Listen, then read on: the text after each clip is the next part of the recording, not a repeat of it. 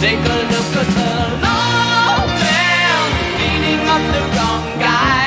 Oh man, wonder if you'll ever know who's in the best-selling show. Is there life on Mars?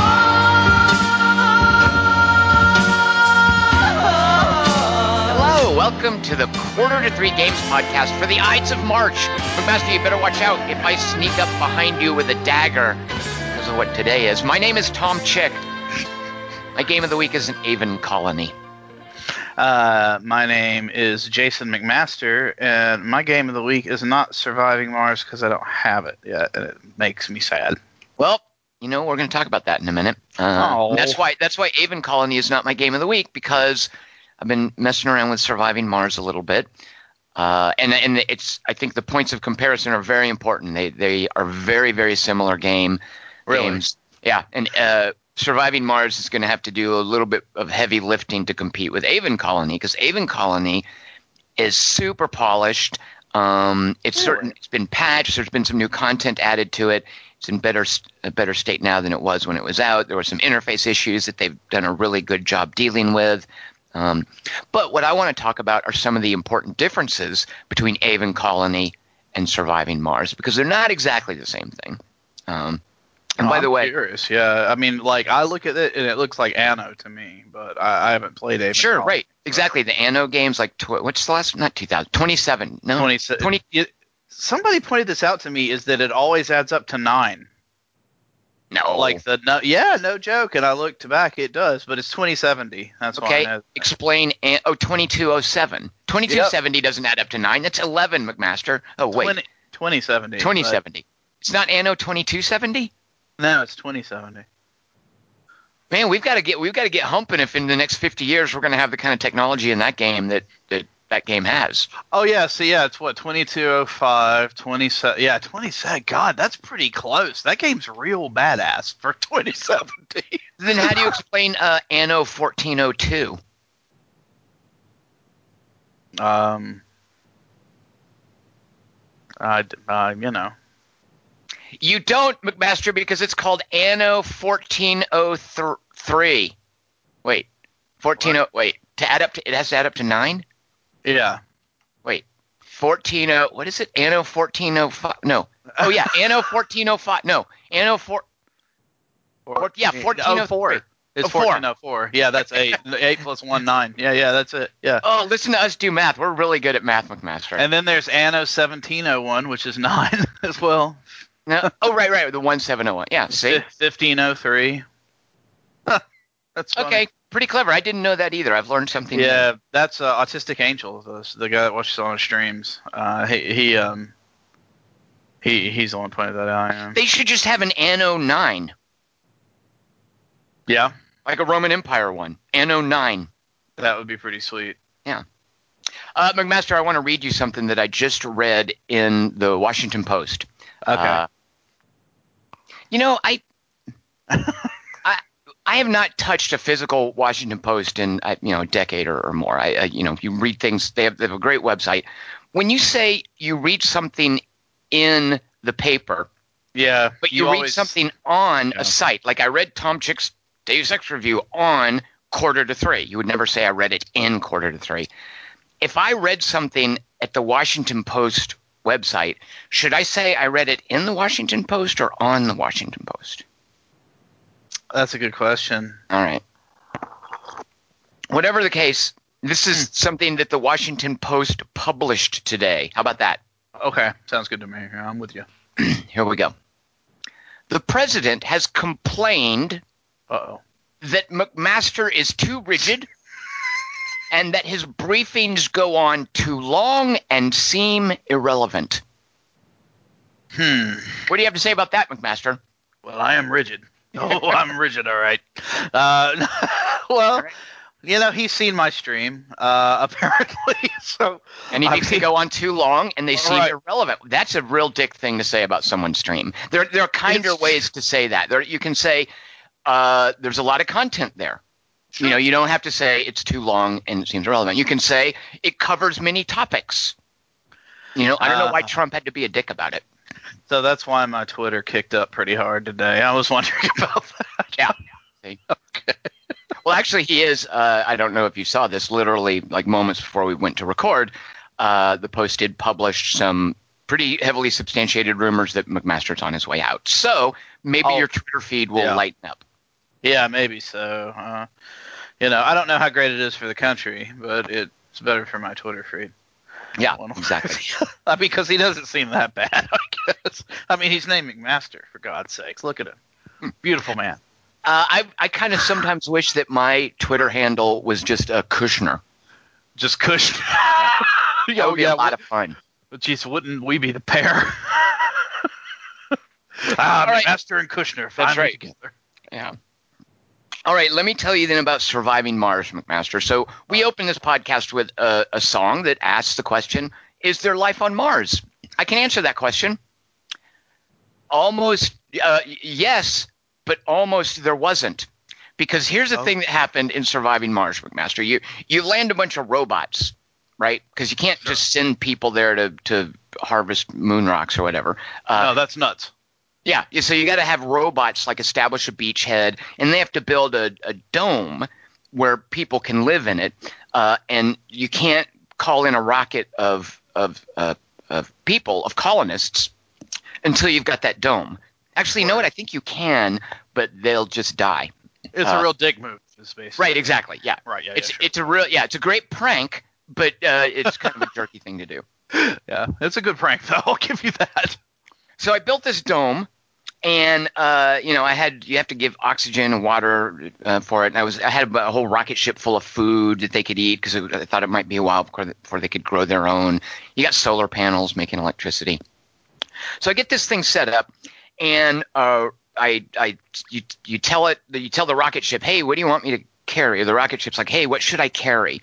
And when you're getting resupplied, that's pretty simple. You just go down a list of goods and you choose what you want loaded on the rocket ship. When you choose colonists, and this is one way that Surviving Mars is very different from Aven Colony, colonists are characterized by things like their jobs, and they have traits and perks. Surviving Mars seems much more colonist or personality centric, whereas Aven Colony is much more about resource management and resource chains. That seems to be less of what's going on in Surviving Mars. So my first group of 12 colonists, McMaster, the rocket ship lands, and it's really cute. The little dudes come running out.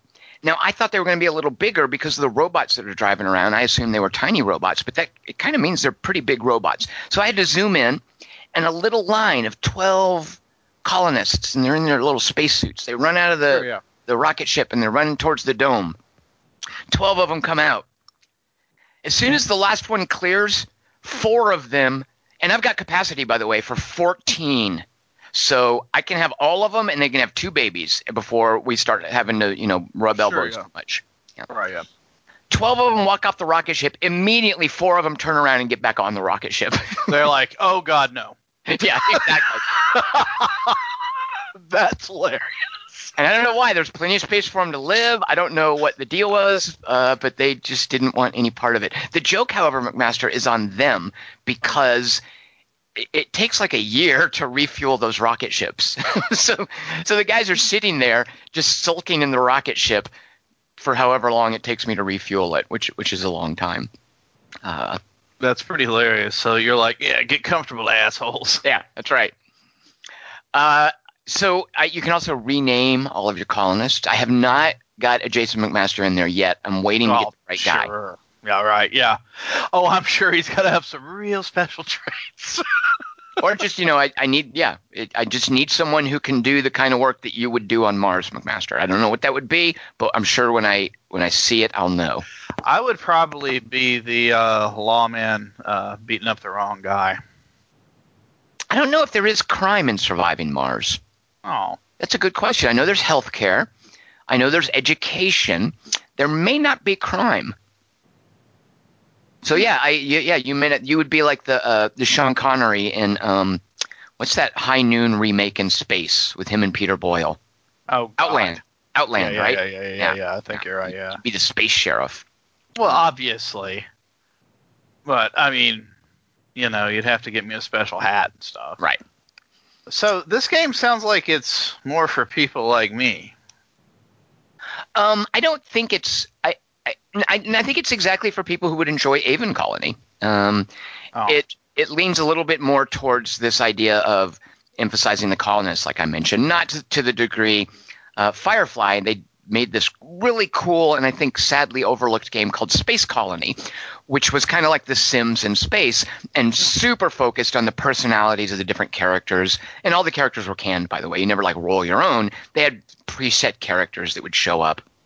And you had to deal with their interactions. This isn't that level, but it's certainly along the same lines as, I almost want to say, Crusader Kings, in terms of how Crusader Kings personalities were a significant factor in what happened in Crusader Kings. Oh, yes, very much so. Here, I'm guessing that personalities are a significant factor in terms of what happens. Like I wanted guys to just work on rare metals so that I could export the stuff and sell it. You can go into a specific area and click on different people working there, and you can see all the modifiers they might have because they're, lazy or upset or they don't have the skills. You can fire people. So here's what happened with me, and the reason there almost wasn't life on Mars. So I'm rearranging who works where, and I'm also building, okay, I need more solar panels. At a certain point, I started getting messages. Oh, so-and-so is hungry, is starving. And I just brought in 120 pieces of food. I don't know if they ate through all of it, so I looked, and nope, there's all the food. And it was just sitting on a pallet out in open air. It's not even air on Mars. And I don't know why the robots weren't bringing it to the colonists, so that was confusing. So while I was looking into that, I started getting messages that they're thirsty. Then I started getting messages that they're cold and they're going to die of hypothermia. Then I started getting messages that they were suffocating. Oh. So I was looking on my little panel, and I'm producing plenty of oxygen, McMaster, plenty of electricity to presumably heat the dome. I don't know what's going on. The food isn't going in there. Eventually, I figured out, McMaster, I hadn't turned the dome on. Oh, that's a problem. Yeah. There's an on-off button, and at some point, either I turned it off or it started off, but they were living in a dome that just the switch hadn't been flipped. To be fair to you, though, why would it not be on? I'll tell you why, because before you bring in colonists, you have to build a bunch of infrastructure for it. So rather than having it run and sapping your electricity and your oxygen and your water, I think you might need it turned off. Here's one of my issues with Surviving Mars, and I don't recall having this issue with Aven Colony, it's not doing a very good job of hand-holding, and I'm okay with that. I don't mind realizing, oops, turn on the dome. And there's a pretty hearty encyclopedia that you can look stuff up on. For instance, I was building a solar panel, and I put something right adjacent to it, thinking that it would power it, and it wasn't getting power. You have to manually build little power lines, which is kind of a pain in the butt, but it's part of their whole city building conceit, is you've got to have power lines and pipes moving around. It's like in SimCity, where you used to have power lines and sewage. Some of the SimCities like to do that sort of thing. So it doesn't do a good job holding your hand with this. So the new user experience, I was never taught, hey, turn on the dome. I had to figure that out on my own. Fortunately, I did for those 8 colonists, the one who went into the dome. Yeah. So that's one way it's different from Aven Colony. Another way, McMaster, that it's very different from Aven Colony just has fixed maps. And I don't know about you, but these days I think that's kind of a bummer. I'm so used to procedurally generated terrain. I'm so used to this idea of seeing a map load up, and I'm the first one to discover it, and it's going to be completely unique, and it'll be different from any other map that I've ever played. Yeah. There's nothing like I don't think they've added a random. Yeah, Aven Colony just doesn't have that. They've got some preset maps with preset conditions. It's scenario-based, right? And I think you can just load up a map and play for the fun of it. But mostly it's a scenario-based game where you have to unlock successive scenarios. Surviving Mars, not like that at all. just create it's randomly generating terrain. You can go to preset sites when you first start. You get a little globe of Mars, and you can click on specific sites, or you can just click in the middle of nowhere. It's like RimWorld, I think, and it'll give you parameters of little area. Oh, go ahead. Sorry. No, I just keep thinking about that. It's like they mixed a survival game or like a RimWorld kind of game with like SimCity or something. You know? Yeah. Because it is, it's all about how many minerals are here, and there are anomalies you discover, and you send out rovers, and even when you choose a site, the site itself consists of like a 10 by 10 grid, and you're exploring the rover and the different grids, and so it just feels the sense of exploration and discovery is really gratifying, and there's just nothing like that in Aven Colony. Aven Colony added this kind of mission system where you can send missions out, but I think they would even go off map to do their missions. But Surviving Mars feels much more like exploring a new planet, discovering new stuff, deciding where you want to go, and it's unique to you, to your game, whatever terrain you found. So I really miss that in Aven Colony, and I like discovering that in Surviving Mars. Also in Surviving Mars, McMaster, and this reminds me of one of the things that I really liked in Sid Meier's Beyond Earth, which for the most part I didn't care for. But one of the really cool things about Beyond Earth was when you started a game, you didn't really have normal factions so much. Well, maybe I forget if you had factions, but one of the cool things at the beginning of Beyond Earth was you would decide your starting loadout. Like, these are the astronauts, and this is the kind of module they're going to land in. And those little factors would kind of give you significant advantages or bonuses or even weaknesses, and it would make the starting of a game different and exciting every time. Because normally in a game like that, build your first city, wait for it to grow, make another colonist, wait for that to grow, now build a military unit. You're going through the steps, but when they mix up the starting conditions like that, it adds some excitement and variability to those first several turns. How did I miss that game? Beyond Earth? I think it was just it was kind of Firaxis just sort of whiffing, I think. What is it called when you barely hit the baseball? Oh yeah, no, that'd be it. Yeah, like I guess a foul. Or punting. Yeah, punting. Sure. That was Firaxis just punting. So that's why you missed it, and it kind of falls apart and just becomes a rote Civ clone. But so what I like in Surviving Mars, when you start a game, you choose who is sponsoring your mission. And there are things there like the ESA, European Space Agency, or NASA, or USA, or Russia. There's even things like the Holy Ark of the Brotherhood or something, and where all your new colonists are religious. So your starting sponsor gives you a perk or a bonus or a specific parameter that applies throughout the game, maybe a unique tech. You also choose a commander. Like, what do you want your commander's background to be? Is he a soldier? Is he an explorer? Is he an inventor? And that also gives you some specific perk or ability. So those two choices there determine what kind of game you're going to have, especially in the early going. Wow. And then the final choice you make is, and this reminds me a bit of what they tried to do with Stellaris. Stellaris will have these end-game storylines that kick in. In Mars, I think they're called mysteries. And you can choose one of the mysteries, or you can just, if it's a mystery, have it be random. That's awesome. Yeah. So, but otherwise, I'm really enjoying it. It looks like a pretty decent, city builder. It's the guys who made it. They're called Haimamont. They're these Bulgarians who've been doing these kind of games for a while. They've run the Tropico franchise, I think, since 3. That's those guys. Okay. Yeah, it's the Tropico guys. So Haimamont, I think is how you say it. So Surviving Mars, one of the reasons that Aven Colony is not my game of the week, McMaster. Oh, well, there you go. Let me tell you about something that is not in Surviving Mars, so far as I know. There are no rats. You won't find no vermin on Mars. I don't think, unless you bring them with you, I don't think you're going to run into them. So is that what you were doing instead of killing rats? You were on Mars. Is that what it was? I feel like I'm way behind with my rat killing. I haven't even messed with the Skaven in Warhammer 2. Like I was all like, oh, it's going to be super cool when the Skaven get there, and then I just didn't bother to play it. So I haven't even killed rats there, much less in the game that you're about to tell us about. Yeah, so Vermintide 2 came out. It sold really well, which I'm happy for those guys. It's a huge improvement on the first game, in my opinion. Come on, it's just you just run around. You got things swarming you, and you spam the left click, and you punch them, and they die, or you die, and then you're done. I don't remember as much about the first game, but I think it's new that there's 3 different specializations that you can get, and you level up each class and stuff like that.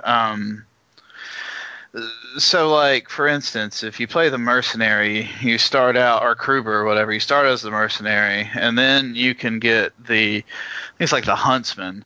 He's like a stealth guy that uses a bow, and then his final one that you unlock at level 12 is the knight, which is a guy with you can do a charge and stuff, and they all have different skill trees and stuff like that. So, but that's not really, I mean, that's really cool, and it adds hooks to it so you can play it, but like the thing I like so much about it actually is the maps are like really open. Whereas Vermintide felt really claustrophobic. These maps, you're in the countryside, you're in the woods, you're like fighting up these like through these villages that are built on the sides of like mountains and stuff. You go through a a giant dwarven fortress that has been taken over by Skaven, stuff like that. It's just like the levels are really fantastic. Are you playing with bots? No, I've been playing with a lot of people with Quarter 3. I have played with bots some, just to try some stuff out, and the bots are fine. They're not like any worse than they were in the first one, but I mean, actually, I'm sure they're better. In fact, when you play with bots, do you get progress towards advancing a character? Yeah. Okay. Yeah, I wanted to make sure they weren't doing any silly like EA shenanigans, or nope, you only get XP if you play online with random people. Oh no, you can totally play and get experience and everything that way. And you unlock weapons, and you can, break them down and stuff like that. And crafting? Yeah, there's a lot of crafting and stuff. I don't know how I feel about that. It's not bad. It's not that hard either, really. Master, can you loan me 3 strips of leather, a stone, and an ingot of iron? Well, yeah, I mean, you can get all that yourself. I mean, teach a man to stone and leather, man, I don't know. But, and of course, like, another thing about the game that's so great, and this is present in the first one, it's just like really satisfying melee combat. And it's really just constant, just like really crunchy, like crazy feeling, like waves of dudes coming in and you're just cutting them down. It has the Left 4 Dead special character kind of stuff in it, of course. The wizards that make you spin around in a poison tornado, or the rat catchers guys that'll grab you with their little hooks and try to pull you away and stuff like that. But yeah, it's really cool. It's got a lot of great stuff going on, and the maps are just fantastic. You say it sold really well. Have there been like what's the basis for that? Like, did they release some announcement? Hey, we're kicking ass in sales. They announced that they sold over 500,000 copies last week. Oh, that's a little bit better than that game Lead and Gold did that they released. Yes. Yeah, it's considerably better. Yeah, Lead and Gold wasn't that bad, but I loved Lead and Gold. Yeah, Fat Shark. That put Fat Shark on the map for me. I loved what they did there. Nobody would play it. Yeah, of course. It's like you'd log on and go, "Oh, this is awesome," and then never find a game. Yeah, no, I'm so happy for them with the Vermintide games that those are doing well. Because Fat Shark, they deserve to do well. They do good stuff. Yeah. Yeah, and this game is absolutely no exception. It's been a great time so far. I had a good time with the people in the forums. Part of why I haven't played with you, McMaster, is I'm still into Metal Gear Survive, I'm afraid. Oh my. Yeah. When it comes to just like wanting to jump into a game that has like crafting and killing a bunch of trash mobs, my go-to of these days is still Metal Gear Survive, I'm afraid. It's like I want to jump back into it, but it just kind of, I don't know. McMaster, let me ask you this. Is there Mist in Vermintide 2? No, but there are. The Skaven have those screaming bells. What's a screaming bell? What do you mean a screaming bell? It's this giant bell that just drives the Skaven into a murder frenzy. So, I mean, that's kind of cool, too. It's got its moments. Someone carry it around? What do you mean a giant bell? Like it's up in a steeple? Well, that's one of the missions, in fact, is you have to climb to the top of this village and destroy this screaming bell that they have up there. You have It's to a cut off the screaming chain. bell? They peel. Pretty P-E-A-L. A bell peels. It doesn't scream. Well, yeah, but this is a magic one. I mean, come on. And it's screaming? Oh, it screams. That's freaky. Well, I don't know if it actually screams, but it's what it's called in Warhammer, at least. You know, I don't know. McMaster, I don't want to make you jealous or anything, but I have been recently killing. I'm about to go get my third one. Something called a screaming antelope in Kingdom Death Monster. I knew that was coming because I knew the second you said screaming, I was like, screaming antelope. Oh, so you knew that there was a screaming antelope? Okay, yep. that's just one of the freaky things. Like, there's a lot of freaky stuff, but this idea of a screaming antelope. Oh yeah. Yeah. Now that game, I've looked at a bunch of the figures, and it's so freaky. You can come on over and I'll show you some of them. God, yeah, that thing's so scary looking too. And it's all like creepy looking and. Ugh. No screaming bells though, so far that I know. At least if there are any in Kingdom Death Monster, I haven't found them yet. So. Well, I mean, you got to work on that. You got to look harder. Are you leveling up multiple characters in Vermintide 2, McMaster, or are you just devoted to one? I've leveled a little bit on a few of them, but mostly just the mercenary. When you and I play, I'm going to need you to level up your Ironmonger to collect iron for me. Iron ingot. Oh, yeah. Obviously, yeah, of course. I'll be all over that. The Ironmonger. It's my Is favorite that one of the character. classes? Yeah, it's awesome. Yeah, he just likes to collect ingots. He's got a pickaxe and he just farms, basically. Yeah. He's the merchant class in Vermintide.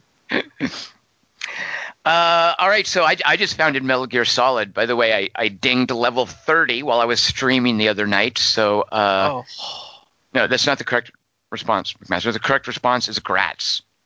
I meant Gratz. That's what I meant to say, but it kind of came out weird.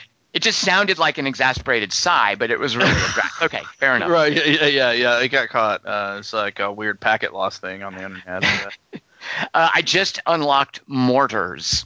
Now, I've unlocked different kinds of mortar. I've unlocked the kind of mortar that it's like a little a man-portable artillery unit, that kind of mortar, where the guy throws the shell in the tube and then turns away and the tube launches it. So I just I can craft those now. Remember when you used to make fun of me because I couldn't make Molotov cocktails? Well, I've come a long way, baby. I can craft a mortar. I'm crafting artillery, McMaster.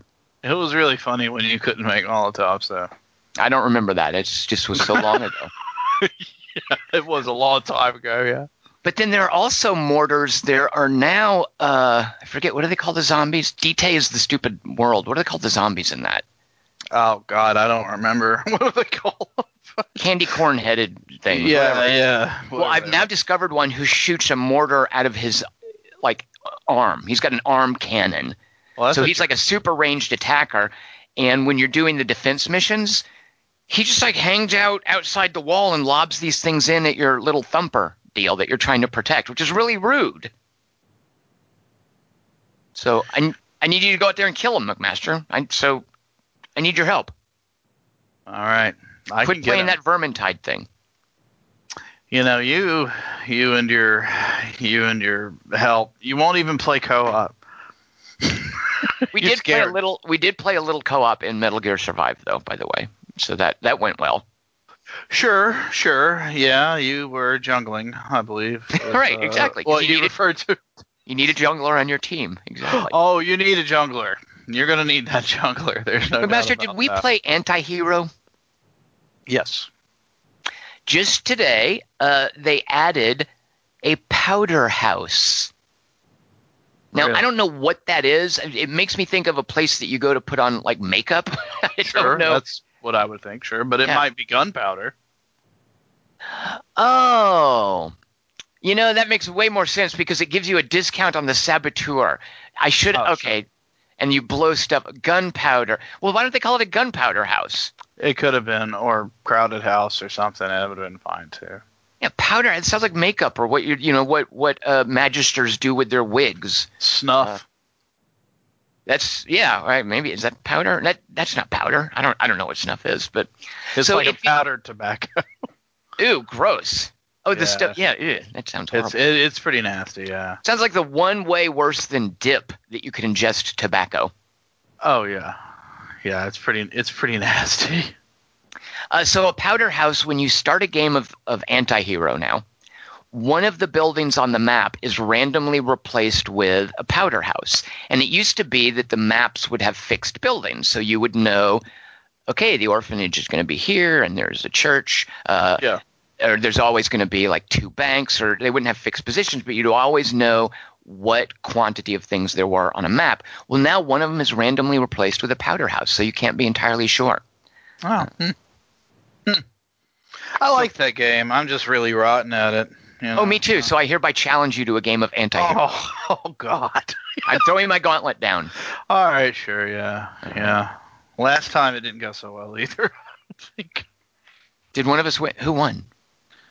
I don't remember. I think you quit after a while. you stopped playing. I think That's one way to win, McMaster. Oh yeah. You never finished. Best way to win is to refuse to keep playing. I think that's a quote from War Games. Yeah, right. Yeah, the only way to win is not to play, right? So yeah. Also, McMaster, one of my favorite strategy games, Endless Space 2, recently got 2 little mini DLCs.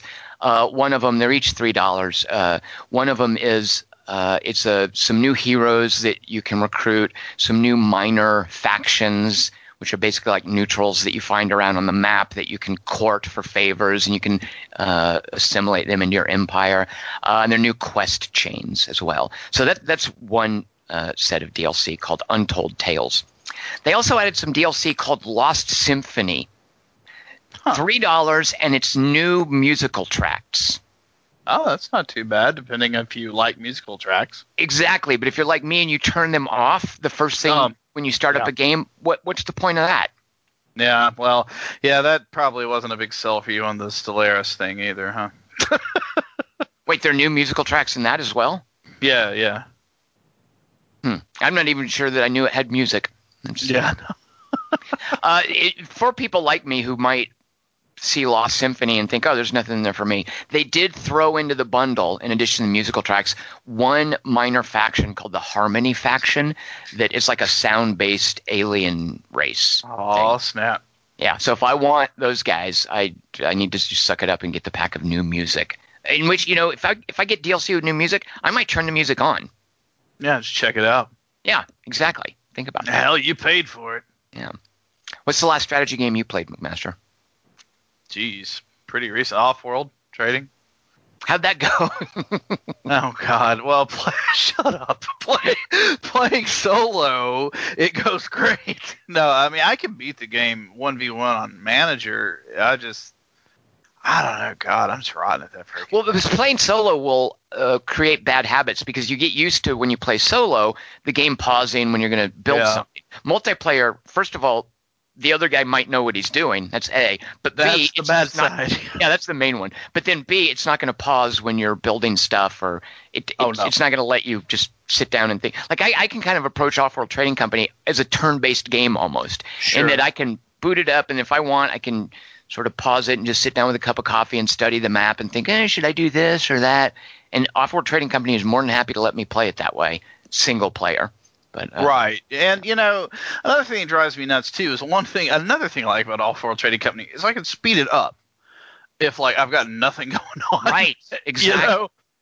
And oh boy, that sure is fun playing at normal speed against people. It's like, oh good. Yeah. You're just sitting there like, oh, that ship is going to make it there eventually. It's going to be so awesome. That's why you should build everything close to your main base, Master. Well, that's probably a good point. I mean, that's just, yeah. I've been playing, this thing is just so addictive to me, partly because, so you mentioning the speed there, a lot of games have, and this is by necessity because that's part of how the design works, specifically in real-time games, a lot of games will have pacing issues where certain bits have exciting stuff happening and certain bits you're just waiting for something, or you're waiting to get enough. I spend a lot of Off-World Trading Company waiting to get, I just need 5,000 more bucks. Right. But this game that I've been playing lately no waiting. It's turn-based, so that helps. But it's super smartly made to where there's always something that's going to happen. There's always something that you're going to do to change something or to level something up or to find something new. And this is a game called Space Tyrant. And I did a podcast with the developer from it last week. But this week I've unlocked one of the new factions. And it's super cool going through and just discovering the dynamics with all the different – with how different the ships are, how different the cards are that they get, their different leaders. Just discovering a new faction in that is just super gratifying because it changes up the gameplay. So I'm still spending a lot of time with Space Tyrant.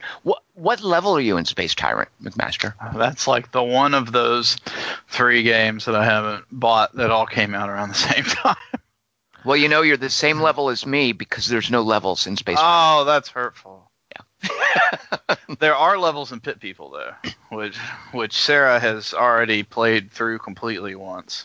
I'm really frustrated with Pit People because like when I'm losing battles, I feel like I'm not being given the information to know why I'm losing the battles. I want more information. Is that weird? I don't think that's weird. I just think that they don't, that's something they don't care about that much. It's like they're all style. It really is. That is a good way to put it. Yeah. And boy, what style it is. Like I love that music and just the look of it and their sense of humor. Oh God, the narrator is like the best thing in the world. It is so freaking funny. So did Sarah have any problems with the difficulty level? Because I was going along the campaign missions and got into one where I was just like, my guys keep dying, and I don't know. Should I bring a healer? Should I bring one of the big bruisers who takes up 2 spaces? I think Pit People got too hard for me. Yeah, she's played like 51 hours, so... I guess you get good. In 51 hours, you probably get pretty good at the game. Yeah, and... that's the problem I had, though, too, was that I kept, like, running into that issue where I'd, like, just lose a character, and it's like, oh, good, I get to start over. Yeah. Right. And we played a little co-op. It's not that bad, actually. It's kind of interesting. You don't just split characters. You get a whole new team, and there's more enemies. But we each have our own team in co-op? Yeah. And we're both on the same map? Yeah. And you can change your team up. Like, you can have a different team than your friend or whatever. So, like, you can totally do that. But you are in charge of your whole crew. It's just like, there's more monsters, Oh, could my guys come over and punch your guys? I think so, yeah. I'm starting to not want to do this, though. I'm starting to get a weird feeling about this one. Oh, it was friendly fire, McMaster. I didn't know you were standing there. Oh, my God. My guy didn't see your guy. I didn't see your healer was standing there when I punched that hex. Sorry. I was just punching and walking forward, and because you didn't get out of the way, it's your fault. Exactly, yeah. That's how I train, is I punch this hex right here, and if you're standing in that hex, it's not my fault. Yeah, stuff happens, You said Space Tyrant and Pit People are a couple of the games that came out around that same time. What's the third one you were talking about? Into the Breach. Yeah. Yeah, I really like Into the Breach. Into the Breach, let me know if you agree with this statement, McMaster. Into the Breach is too puzzly. Yeah. There is certainly that aspect. It is kind of a puzzle game. You know what I mean? It's like each turn has to be perfect. Almost. You can buy leeway by blocking ships coming up and leveling people up, but otherwise your turns have to be really tight. Or you can just suck it up and lose some of the power grid. Yeah, which I've done before too. There's no doubt about that.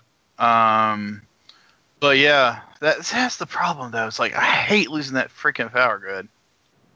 It really does sting. Yeah, you're like, I wanted to save because you also were getting people killed. If it was just a power grid, but there were people in those buildings and now they're dead and nice move, you feel bad. Right, exactly. So, it's just whatever. And so my whole thing about it being puzzly, I think it's they're kind of, at least for me, there are different kinds of gameplay experiences with Into the Breach and Space Tyrant. Space Tyrant is a bunch of crazy stuff is happening. A lot of it's out of my control, but then eventually I wrestle it into control, and now I'm just kicking ass on this map, and I'm a space overlord killing people and destroying stuff. And every now and then there are dice rolls. And then the combat's kind of random. You don't know what's going to happen. Into the Breach, like I love that it has no randomness and no die rolls, and it's super deterministic by design, and it just feels like a completely different experience to puzzle out any given turn Into the Breach versus the fuck it, I'm going to attack that planet in Space Tyrant. They're just very different kind of approaches to strategy. And I'm more in a Space Tyrant mood these days. But Into the Breach, when you're into that sort of thing, it's pretty brilliant, isn't it? Yeah, it's an incredibly tight game. I think, I don't know, people would probably be upset if I said this. I think it's better than Faster Than Light. So far, I think it's a tighter game experience. Why would someone be upset with you with that? I mean, Faster Than Light, there was a bit of a there was some sort of raw talent there, but I could the whole juggling your crew in Faster Than Light always felt like a bit of a mess to me.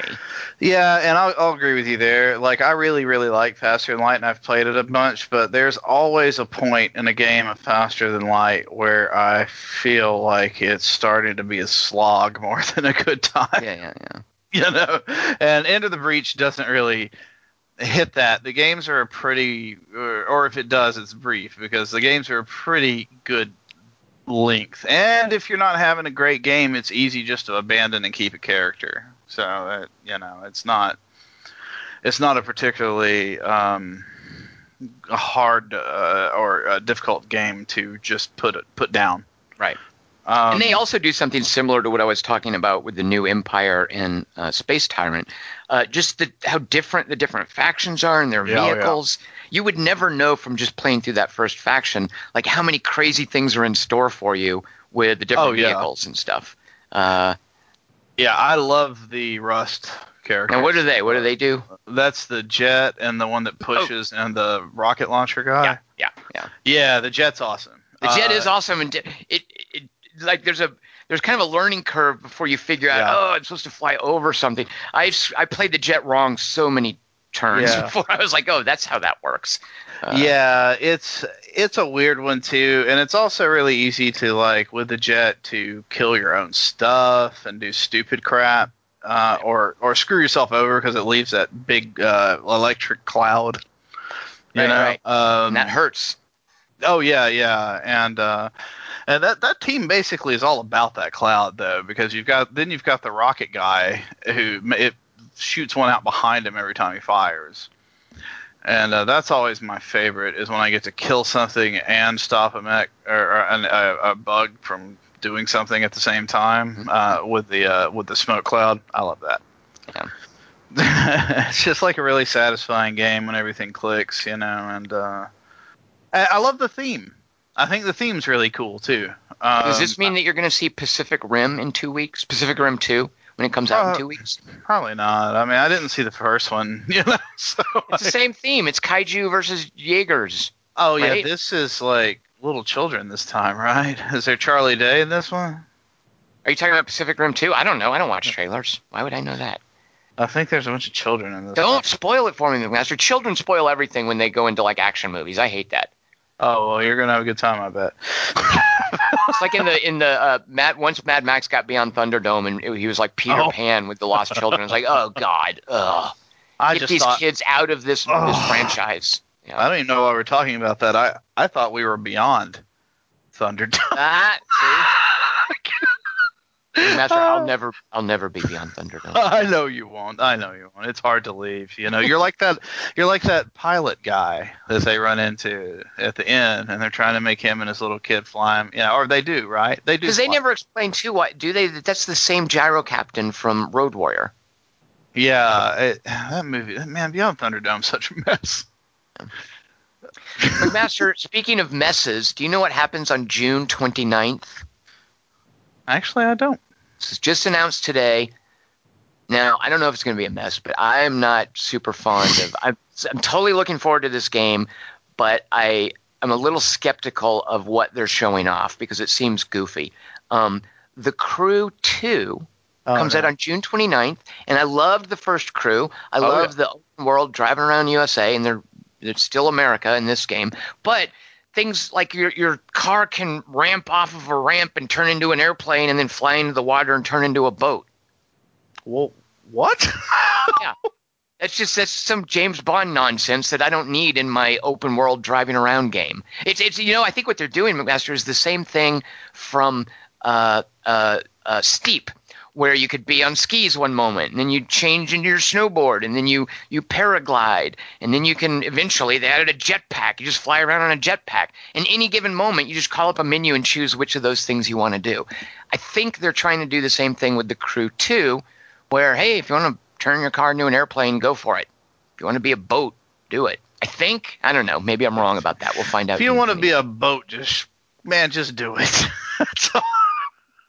If you want to be a boat, you need to drive to the marina, park your car, get out of the car, walk to the boat, untie the knot where the string holds the boat to the dock, and then float out to sea. That's how you turn into a boat, McMaster. Do you know what you call the thing that holds the string to the dock? They call those... I can't remember. I think I know this from Jaws. Cleats. Cleats. Isn't that a cleat? Maybe not. Maybe. That's good enough. Sure. Yeah. That's my nautical authority is knowing that word. Yeah. Cleat, porthole, bow and stern, starboard, port, and mast. That's what you call a flagpole on a ship, is a mast. A mast? Yeah, I don't know if you knew some that. Moon Man language. You better learn that if you're going to play Sea of Thieves, by the way. Oh, my God. Oh, man. Have you looked at Sea of Thieves?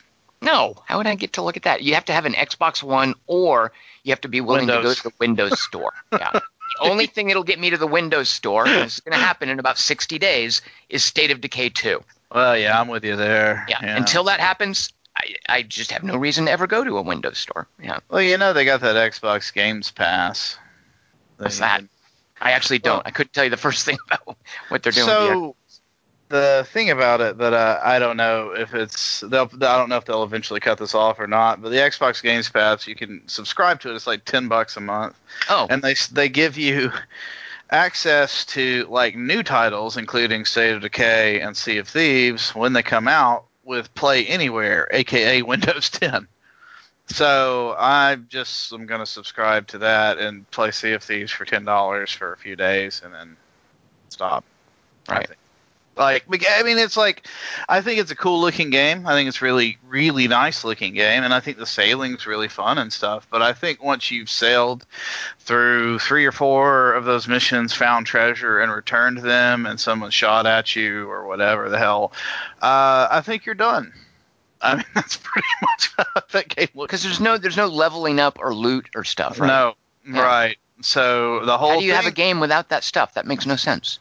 They're leaning really heavily on this PvP thing, and I think they're going to run into the trouble that I've seen just people talk about constantly. Is like, some people, if they do that, people don't like PvP. You're going to drive away a lot of people, and some people think it's exciting to be chased around by a bunch of people in a ship trying to get away from them and turn your treasure in. Some people find that irritating.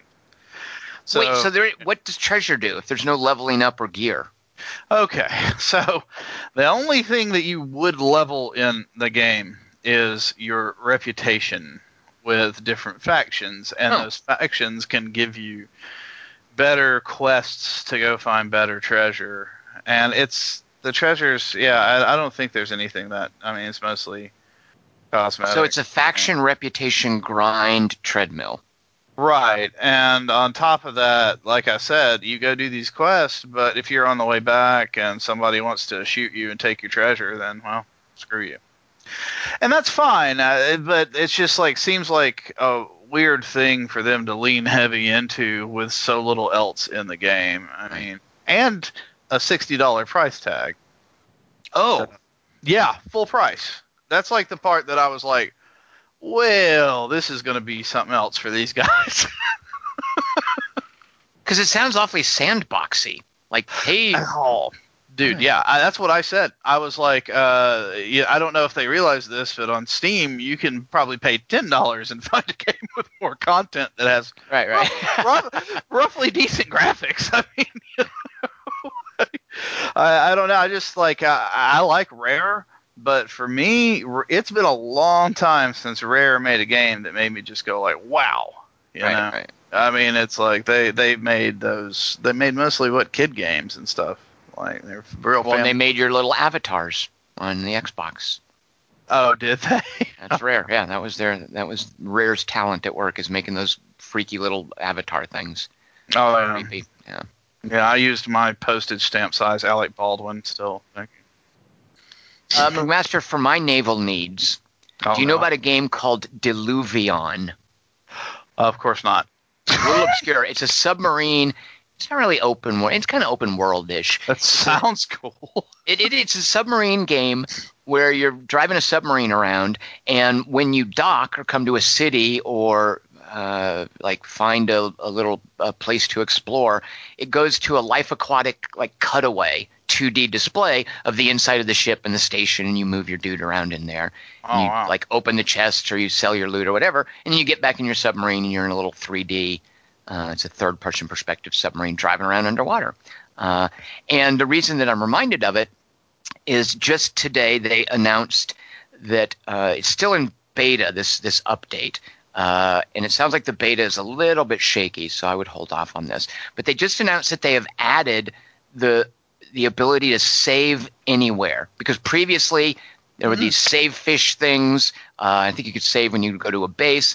But they wanted the tension to be there of, oh gosh, I have to get back to a base to be safe. If I go too far out, I'm vulnerable, which I'm okay with. But there's this whole thing that people might want to quit and stop playing at a certain point because something comes up and they don't have time to float back to base or whatever. So Diluvion is working on this save anywhere feature, which reminds me of a complaint about another recent game. Oh, yeah, I couldn't think of it. Kingdom Come. Yeah. Yeah, I used that earlier tonight. I streamed Kingdom Come earlier tonight. Did you save anywhere? I saved and quit. That's Sweet. the only. That's what they didn't put save anywhere in, but they did save and quit. Wait. So. Oh, well, that's save anywhere because you can save and quit anywhere. It's not like it's not like I guess maybe our term. It's not save and then reload if you don't like what happens. It's not hateable save, baby. Exactly. But neither is it save schnapps only either. By the way, yeah.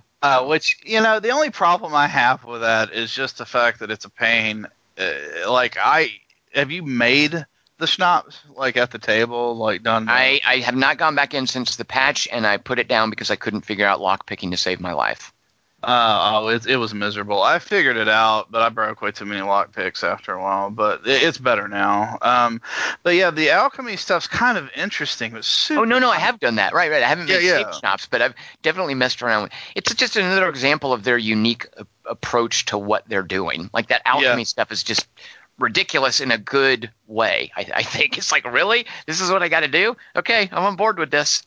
Yeah.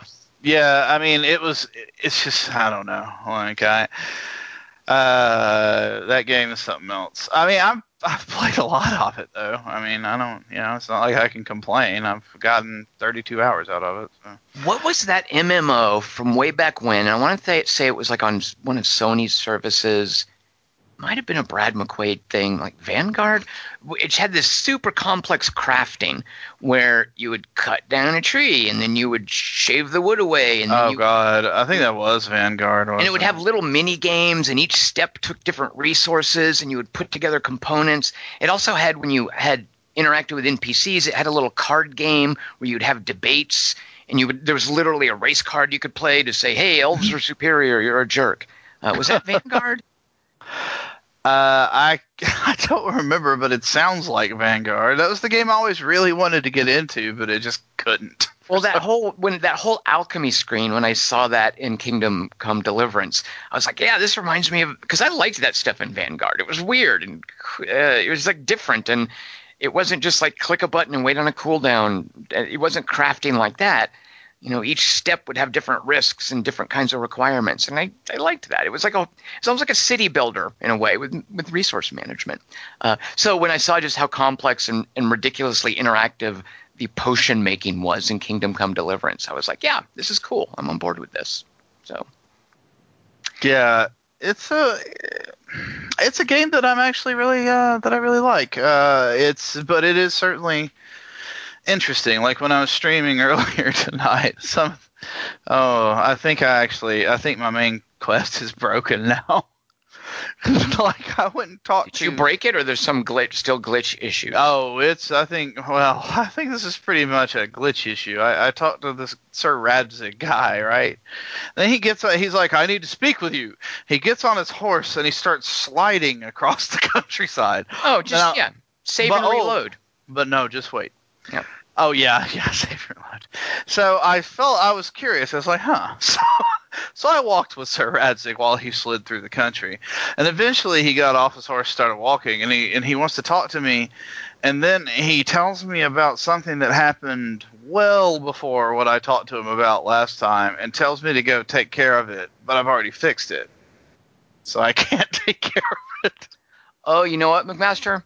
I know how to get around that. Update your drivers. Oh, okay. Yeah, that's probably a good point. I think so. Yeah. Oh, that'll fix that right away. So, all right. Well, McMaster, that's a podcast. We talked about. I was keeping tally here. Oh shoot, we should make it an even dozen. We talked about 11 games. Quick, bring up a 12th. Rising Sun. That's a board game. If you want to open that door, McMaster, we're going to go to 24 games. Sniper Elite 4. You said you finished it. What? Yeah.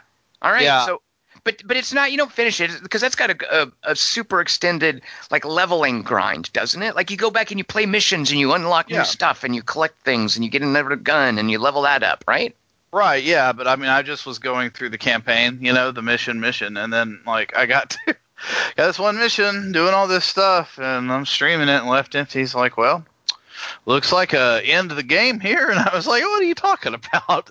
A lot of game left. And I shoot it and then a few things and then the credits roll.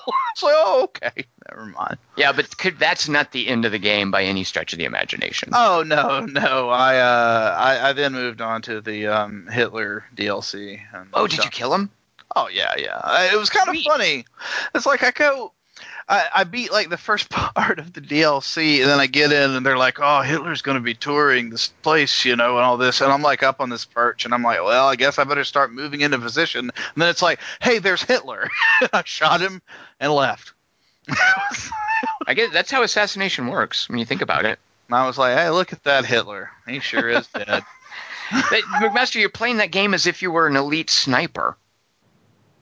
Oh, yeah, that's a good point. But I'm for elite snipers. All right, McMaster, so that's 12 games that we've mentioned. That might be a record for us. The Dirty Dozen. Yeah. So, McMaster, I'm really sorry to hear that you're about to get fired from the White House, but that means more time for you to join me in Metal Gear Survive. Help me, because I need help collecting more. I need copper for bullets. I need lumber for arrows. I keep running out of arrows, so I need you to help me collect some of that stuff. Oh yeah, no problem. I'll send you all my lumber. I'll send you. Yeah, go ahead, finish up this Vermintide 2 game. I'll give you another day for that. Thank you, I appreciate that. Yeah, get to the end of that, and then I need your help in Metal Gear Survive. All right. All right, makes sense. Yeah, well, I'll be right over. Yeah. All right, good. Thanks for listening, everyone. We will see you guys next week. I'm Tom Chick. I've been here with Jason McMaster, who's on Twitter @McMaster. Go on and grief him there because the president says he's too rigid and his briefings go on too long and they seem irrelevant. That is Donald Trump's opinion, according to the Washington Post. Man, that beautiful man. Take a look at the long man beating up the wrong guy. Oh man, wonder if you'll ever know